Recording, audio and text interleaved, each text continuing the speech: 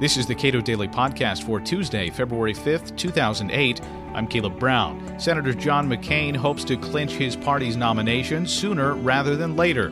On this super duper Giga Tuesday, Mike Tanner, Director of Health and Welfare Studies, runs down the good, the bad, and the ugly of John McCain.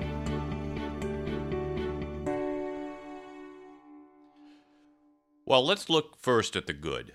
In terms of being a fiscal conservative, John McCain is the real deal. It's not just his well-deserved reputation for fighting earmarks and pork barrel spending, but on entitlements. John McCain has been a leader. He has been an early and ardent supporter of personal accounts for Social Security. On Medicare, he opposed the prescription drug benefit. He was the only one of the presidential candidates and one of the very few Republican senators to do so. He's actually called for its repeal. He's called for means testing Medicare. He's an ardent free trader.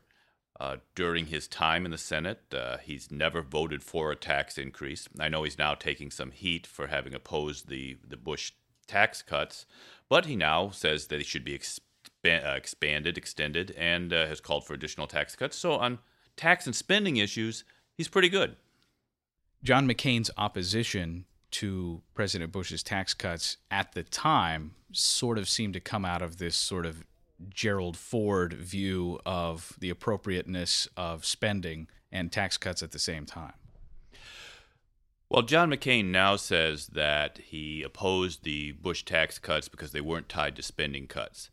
There's actually some reasonableness to this. For too long, I think Republicans used the idea of cutting taxes as a way of avoiding the difficult choices about the size of government or cutting government spending. Sort of if you could take away everybody's pain, give them some ice cream, you never had to really worry about whether they ate their spinach. I think tying them together makes sense. However, at the time, John McCain's rhetoric was much harsher, much more about tax cuts for the rich. He seemed to be adopting some of the Democratic talking points. That's shifted a little bit over time. Okay, what about the bad of John McCain? Well, John McCain has a foreign policy that is sort of Dr. Strangelove on steroids. It's hard to find an enemy or even a perceived enemy that he doesn't seem to want to go to war with.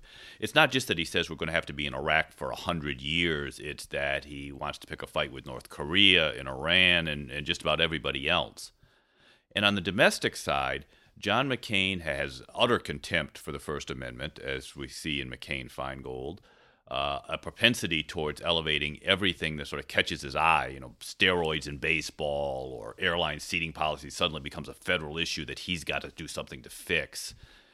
And there's sort of a general philosophy that somehow equates love of country with obedience to country. He has this very statist view that everything needs to be sacrificed for the better good of the country and that country is embodied by the president. And that would solve all our problems.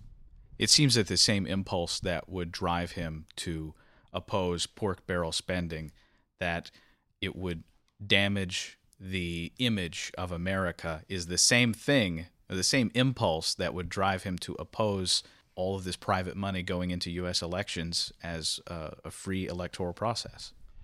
He does have this idea that there is this definable right and wrong that a president can somehow impose, whether it's on campaign spending or government spending or world affairs or almost anything else. There's this general messianic view of the presidency that if you just get the right person in there, he'll make the right decisions, and then everyone else should fall in line. Well, so much for federalism. John McCain has generally preferred federal power to state governments. He has generally preferred executive power to legislative power. There's been a trend towards centralizing authority in the presidency. Basically, every election is depressing for libertarians, isn't it? Well, and this one is particularly so. There really isn't a leading candidate who you could say is the limited government candidate. John McCain's decent on fiscal issues, but terrible on so many other issues. Mitt Romney is less fiscally conservative than John McCain, supports a version of Hillary Care for the health care reform. and is generally pandered to every interest group that you could find. Mike Huckabee is a socially conservative John Edwards. And Ron Paul, who certainly has the best position on most of the issues, has been tainted by his association with some people who have very unsavory pasts. So I think all of this together means there's going to be a very long election for lovers of liberty. Mike Tanner is Director of Health and Welfare Studies at the Cato Institute. Cato's Letter is a quarterly publication of speeches and articles addressing the traditional American ideals of individual liberty, free markets, and peace. Your subscription is free at cato.org.